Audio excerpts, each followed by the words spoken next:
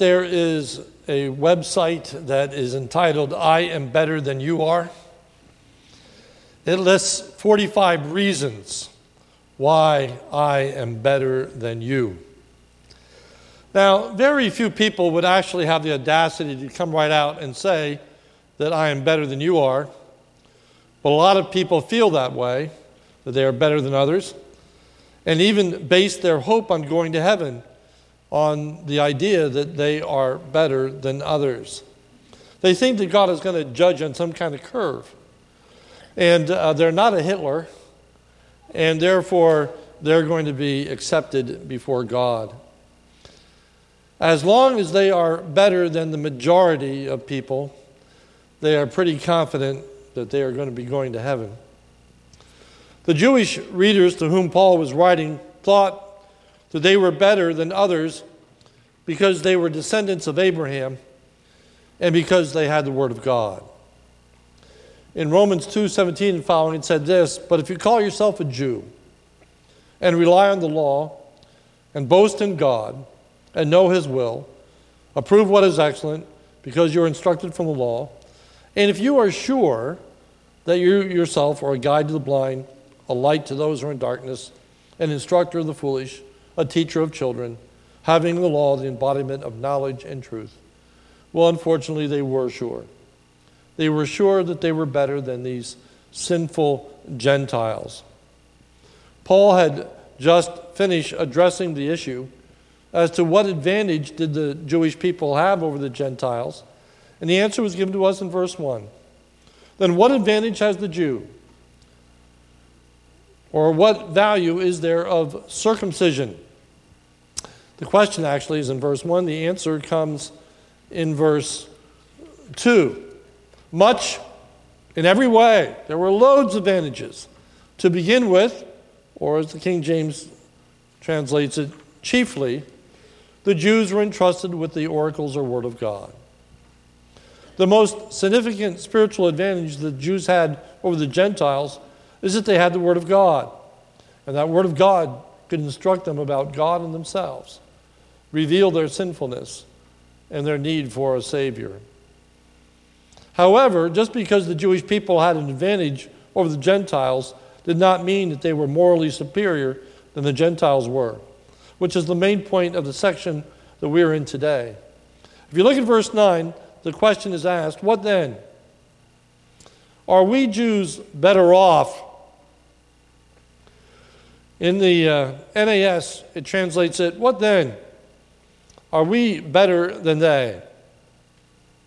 In the ESV, the word off is supplied, that is, that it's not found in the original. It is intended to be helpful, but I don't think it is. I think it is, in fact, not helpful at all. For the advantage had already been raised in verse 1.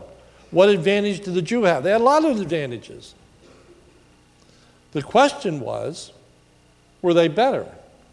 Were they morally superior? Were they somehow meritorious of salvation? The point is that the Jews were not morally superior to the Gentiles. We find in the section that is before us that no one is morally superior than anyone else. For notice verse 9. What then? Are we, I'm going to say, better? No, not at all. Why? For we have already charged that all, both Jews and Greeks, are under sin. All people, without exception, before they come to know the Lord Jesus Christ as their Savior, are under the condemnation of sin. In Romans chapter 3, verses 10 to 12, there is a fourfold statement detailing the universal sinfulness of every single human being. The point of this section is that every single human being on the face of the earth is sinful. And every single human being on the face of this earth needs a Savior. There is no one who is meritorious or deserving of eternal life in their own righteousness.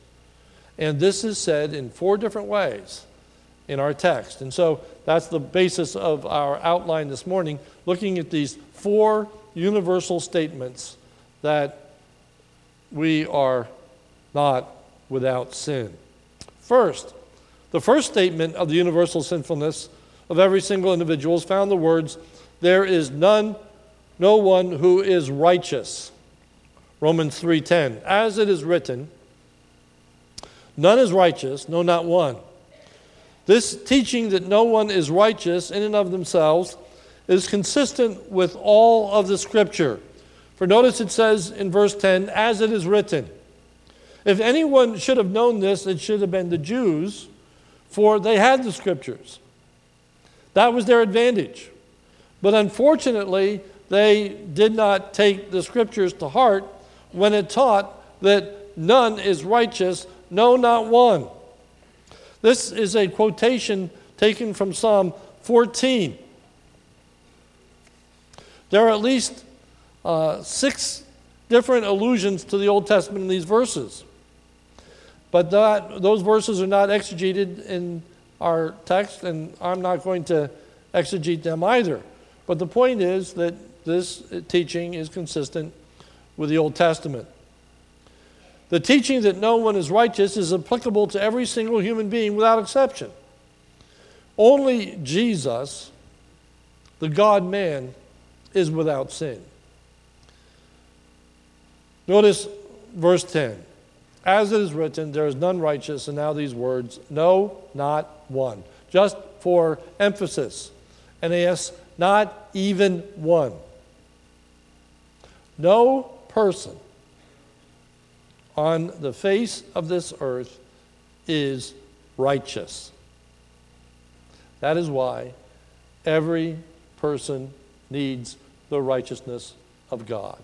That's the great good news of the gospel. I'm not ashamed of the gospel of Christ, for it's the power of God to salvation to everyone that believes, to the Jew first and also the Greek, for in it, the gospel, is the righteousness of God revealed. How we who are sinners can be viewed as righteous before God. What does that mean when it says that no one is righteous? It means that no one measures up to God's standard. That standard of God's righteousness is revealed in the law of God. Notice Romans 3:19. Now we know that whatever the law says, it speaks to those who are under the law, so that every mouth may be stopped and the whole world may be accountable to God.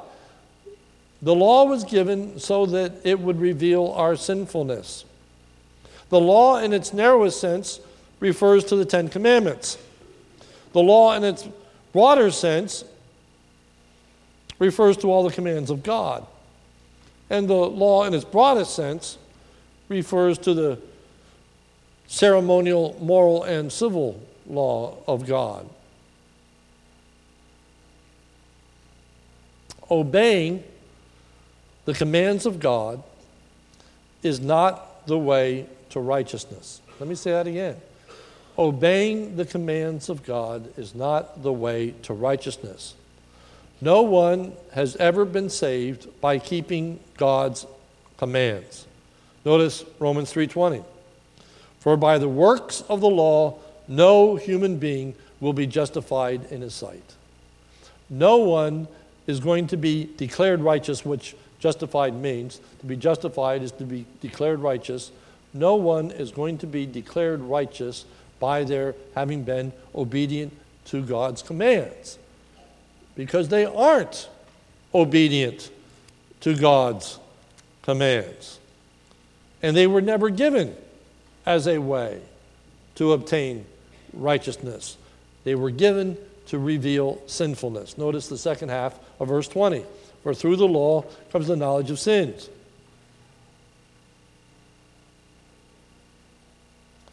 Many of the Jewish people failed because they tried to be righteous by keeping God's commands. In Romans chapter 10, it says, Brothers, my heart's desire and prayer to God for them is that they might be saved. For I bear them witness that they have a zeal for God, but not according to knowledge, for being ignorant of God's righteousness and seeking to establish their own righteousness, they did not submit to God's righteousness, For Christ is the end of the law for righteousness to everyone who believes. The commands of God were never intended to be a means by which either the Jewish people or ourselves would be considered righteous before God. The second statement of utter sinfulness of every single human individual is found in the words that there is none who understands. Notice verse 11. No one understands. There is none that understands.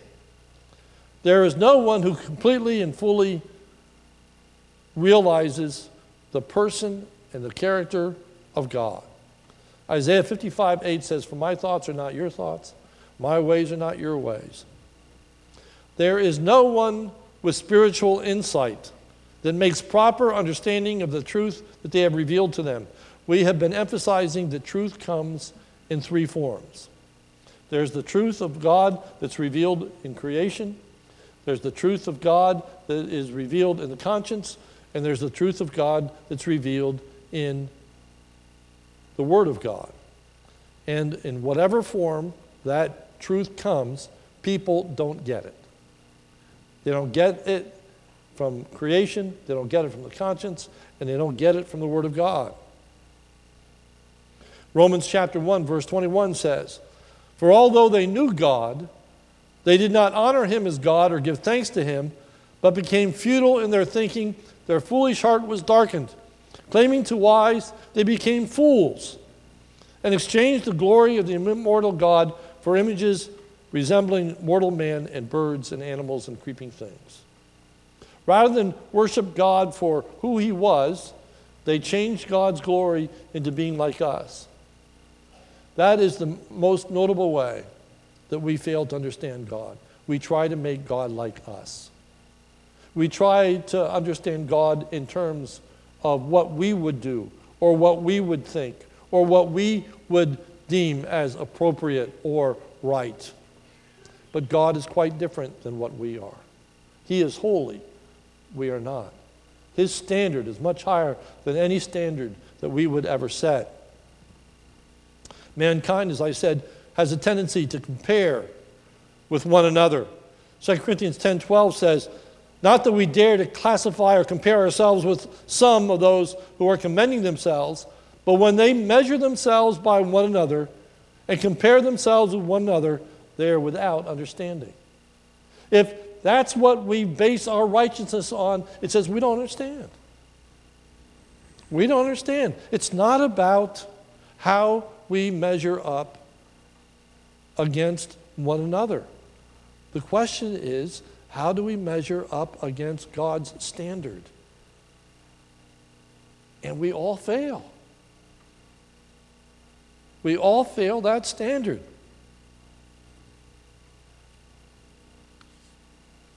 The purpose of the law was not to bring about righteousness through keeping it. It was to show that all had sinned. Look at verse 19. Now we know, all right, we understand that what things soever the law said, it said to them that are under the law, that every mouth may be stopped and all the world may become guilty before God. We understand. The Jewish people should have understood that their righteousness did not measure up. That was the whole point of the sacrificial system.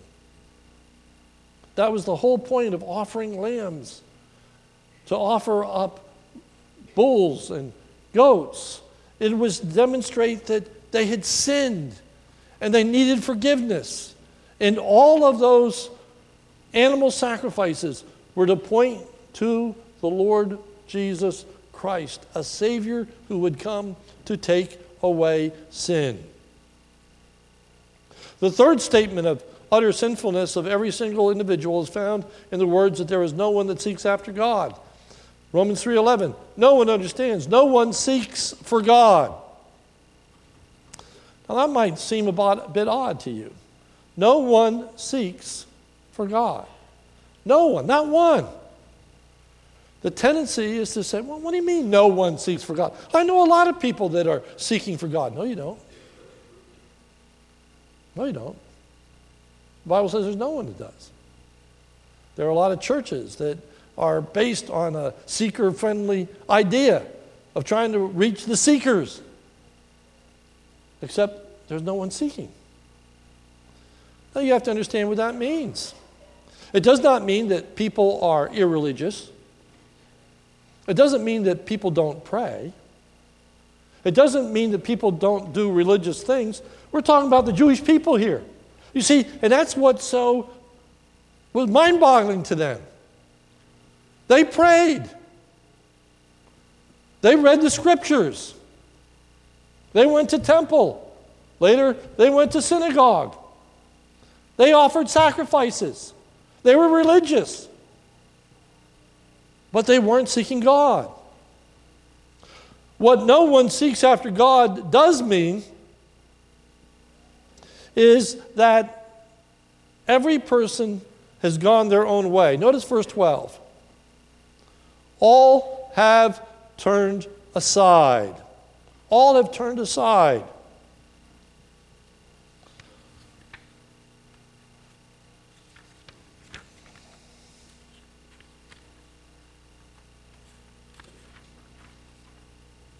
Isaiah 53:6. All we like sheep have gone astray. We have turned everyone to his own way. We have become self-seeking. The great command is, thou shalt love the Lord your God with all your heart and all your soul and all your mind. And the second is like unto it, you shall love your neighbor as yourself. But no one seeks God with all their heart and all their soul and all their mind. Not one. No, anyone is totally dedicated to doing the will of God. We are so easily sidetracked. We're so easily distracted. We go our own way. Isaiah says we're like sheep that wander off. Every human being has wandered off from solely following the purpose and will of God. Oh, we seek what God can provide for us. We seek health. We seek prosperity. We seek joy. We seek happiness. But we don't seek Him. To know Him. To delight in Him. To do His will. No one does that perfectly.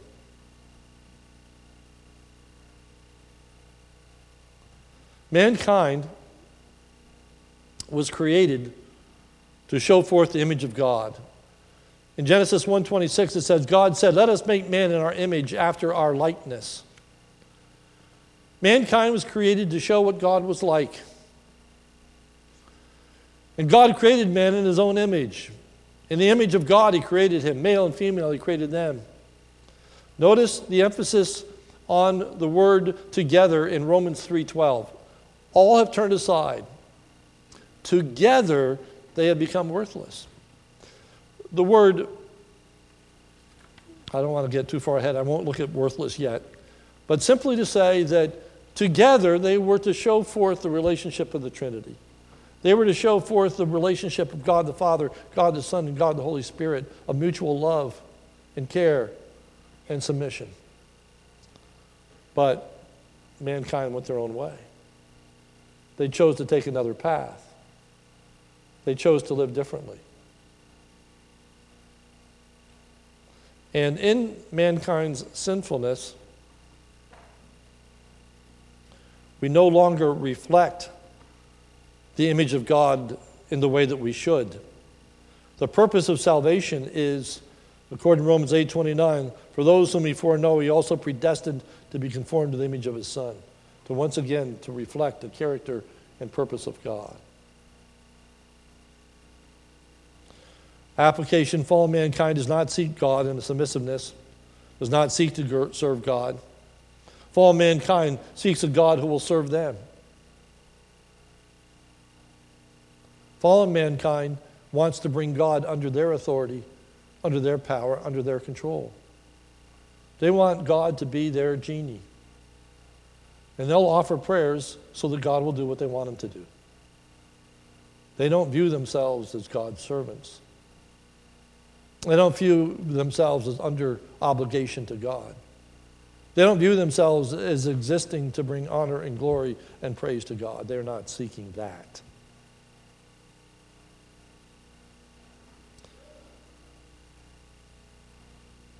They are, in our text, worthless. Worthless does not mean that they are without value. It's not saying that mankind is insignificant. What it's saying is mankind is unprofitable. Worthless in the sense of useless. Mankind has lost its way and lost its calling. The calling is to show forth the glory of God. The calling is to demonstrate His image. The calling is to be like God. But because mankind has chosen to go their own way, they have become worthless in terms of being useful to God, achieving His purpose and His end. God can't use them to reflect His glory any longer. The fourth statement of universal sinfulness is that there is none who does good. There is no one who does good, verse 12, not even one. The fact that no one does good is evidenced in two ways in our relationships. First, that it's evidenced in our speech. Romans 3, 13 and 14. Their throat is an open grave. They are tongues to deceive. The venom of the asp is under their lips. Their mouth is full of curses and bitterness. And the fact that no one does good is evidenced in our violent nature. Verse 15, 16, and 17. Their feet are swift to shed blood. In their paths are ruin and misery. And the way of peace they have not known. We are not people of peace. We bring misery. We bring heartache. We offend others. And the cause that no one does good is because mankind does not fear God. Notice verse 18. There is no fear of God before their eyes. This again is a quotation from Psalm 14, which reads as follows. The fool has said in his heart, there is no God. They are corrupt. They have committed abominable deeds. There is no one who does good. When it says that the fool has said there is no God, it doesn't necessarily mean that they practice atheism in a formal sense. It isn't the complete and utter denial of God. What is being described as a practical atheism. That is, that mankind is not accountable to God. That there's going to be no consequence to their sinfulness. There's not going to be any consequence to their actions. God's not going to do anything about it.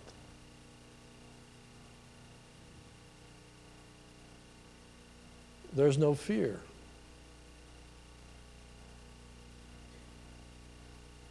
This world does not believe in a hell.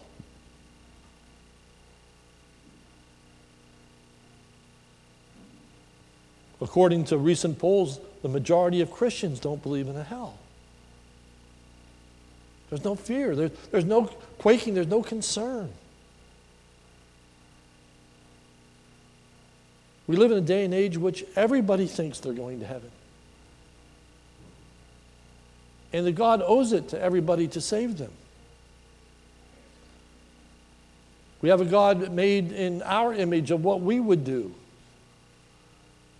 And so He's obviously going to welcome everyone into His presence. There's judgment. There's condemnation. If there weren't, there would have been no reason for God to send His Son. There would have been no reason for Jesus to die on the cross. The reason He died on the cross was to bear our sins. Because the wages of sin is death. He had to die. And He experienced God's wrath on the cross. When He cried out, my God, why hast thou forsaken me? Because He was bearing our sin. And in eternity, all those who do not know Christ as their Savior are going to be forsaken of God for all eternity.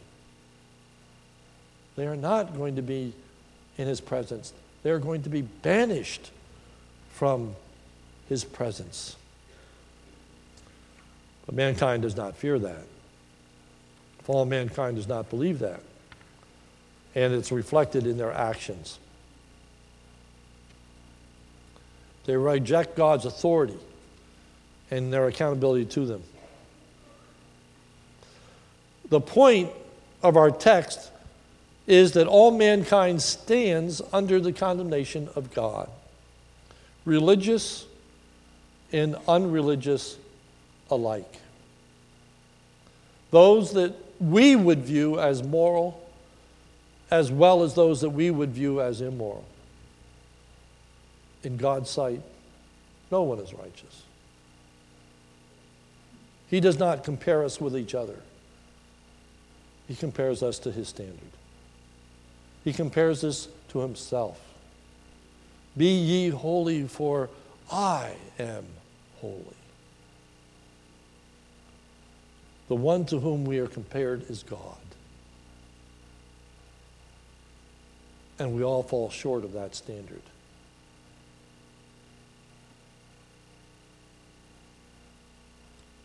Romans 3:23, for all have sinned and come short of the glory of God.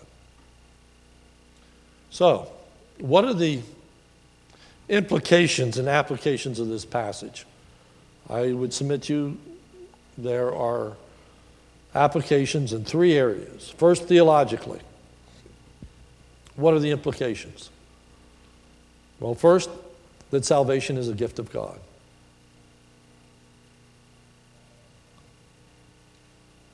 Because we cannot earn it, it has to be given to us.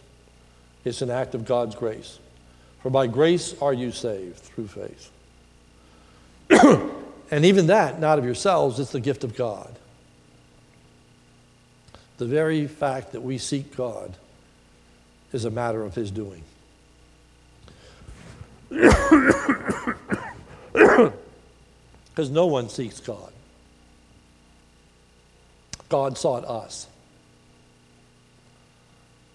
God ran us down. We love him because he first loved us. He said, I have chosen you. You have not chosen me. If we're saved this morning, it's totally by the grace of God. For there is nothing in us to distinguish us from anyone else. We were all on the same path. We were all headed for the same destruction. We were all concerned about ourselves rather than the things of God. But God, if we are saved this morning, graciously reached deep into our hearts and changed us and brought us to himself. Salvation brings honor and glory to God, for it makes the distinction of our salvation lie in God and not ourselves. Because Ephesians 2:8 says, by grace you are saved through faith, and not of yourselves. It's a gift of God, not of works, lest any man should boast. No one can boast in their salvation. No one can say, I deserve to be saved. No one can say, I was smart enough to have faith when everybody else didn't. No one can say, I was seeking God when no one else was. There is no reason to boast this morning if we're saved. Paul said, I will glory in the Lord Jesus Christ. He and he alone is to be praised. Secondly, there are applications for society, sociological applications. What are the implications for our society? First, we learn that there is no group of people who are inherently better than any other group of people. Let me say that again. There is no group of people. There is no ethnic background that makes one group of people inherently better than another group of people. The Jews weren't better than the Gentiles. Whites are not better than blacks. Hispanics are not better than Asians. And we can go all through all the ethnicities and all the racial backgrounds. No one is better than the other. Everyone stands in need of a Savior. Everyone has their standing before God through Jesus Christ and him alone. We learn a basic truth, and that is man is not basically good but sinful. As much as we hear and as much as we'd like to believe that mankind is basically good, everything the Word of God teaches us that mankind is basically sinful. And the examples that are given in our text, which we did not look at in any great detail at all, but about the lying, about the violence, about all the sins that are committed, are a demonstration of the unrighteousness of mankind.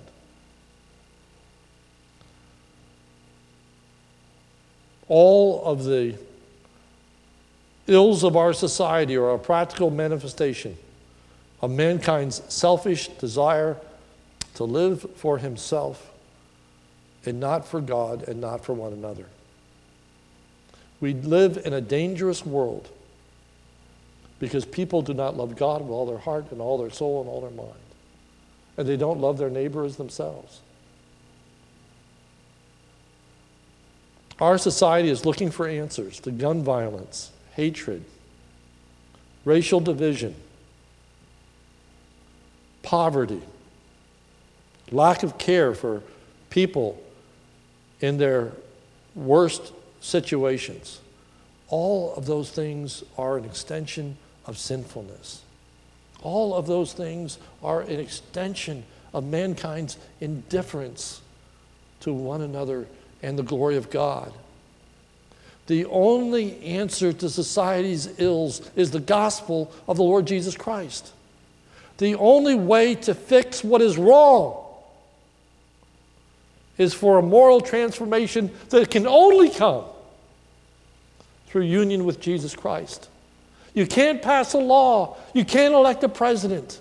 You can't evoke a Congress that is going to bring an answer to the needs of our society and our world.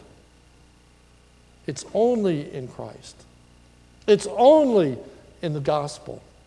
And it's why this world is so desperately in need that we share the gospel of the Lord Jesus Christ, for it's in him that we are transformed, and it's in him that this world is transformed. There will not be peace on this earth until ultimately Jesus returns. And when he does, there will be full peace, absolute peace, genuine care for one another. Righteousness will reign. And there is application personally. There is an implication for each and every one of us that are here today. It means that not one of us are without sin. 1 John says, if any man says that he is without sin, he's a liar. We've all told lies. We've all lost our temper. We have all been selfish. And we all have put our own desires before that of God. All of us stand in need of a Savior. There is no one here today that is good enough to be in God's presence for eternity. Jesus died so that we could have forgiveness of sins and enjoy peace with God. The application of this message is trust in Jesus to take away your unrighteousness. For in him your sins are forgiven, and he transforms us into his likeness. But without Christ, you have no hope. I don't care how religious you are. I don't care how good you are. You are not good enough. It's not about being better than someone else. It's about measuring up to the standard of God, which is his own personal righteousness and holiness. So Paul said, I am not ashamed of the gospel of the Lord Jesus Christ. For it is the power of God to salvation, to everyone who believes, to the Jew first and also to the Greek, to the wise and to the unwise. to the barbarian and to the free. Every single person. The gospel is for them.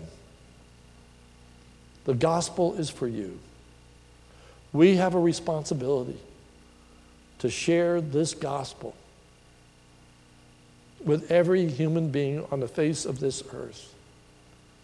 For there is not a place where they are without condemnation, although there are places that they are without the gospel.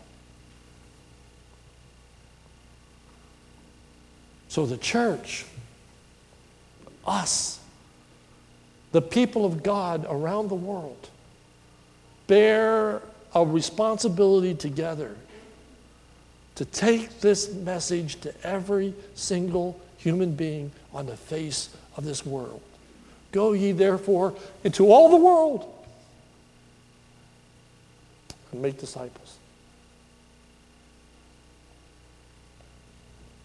If we're convinced of man's lostness, then we have to share with them the gospel, for it is the only way that they're going to be saved. It's the only way that you're going to be saved. You believe the gospel of the Lord Jesus. Let's pray. Lord, I pray if there is anyone here this morning that has never trusted in Christ, they've heard the gospel many, many times. It's gone forth from this pulpit. It's gone forth in many different ways. But maybe they have never, ever yet committed themselves to the Lord Jesus Christ. I pray if there's anyone here this morning and you have never asked Jesus Christ to be your Savior and to deliver you from your unrighteousness so that you might live for Him, I pray that this morning would be that day. Would you raise your hand so that I can see it? I'm not going to call you out publicly, but I want to be aware of it. I want to be able to pray for you. Quickly, would you raise your hand? Yes. Anybody else? Anybody else? Our Father, I thank you for this one person that has recognized the need this morning. I pray that, Lord, you would show them that forgiveness is found in Jesus. You would comfort them and give them a surety that in you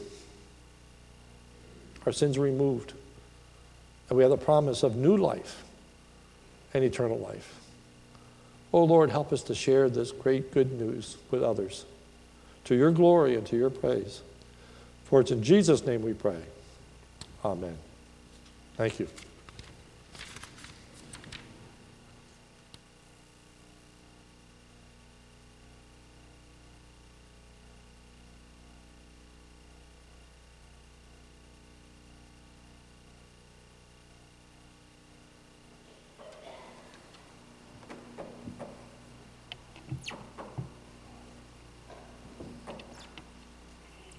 In light of everything that we've read from the scriptures this morning, if all are under sin and all are unrighteous, then what can wash away our sins? Nothing but the blood of Jesus. Let's stand together as we sing our final hymn, number 237, What Can Wash Away My Sin?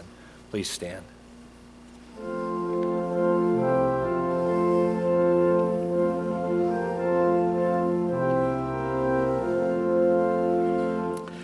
What can wash away my sin? Nothing but the blood of Jesus.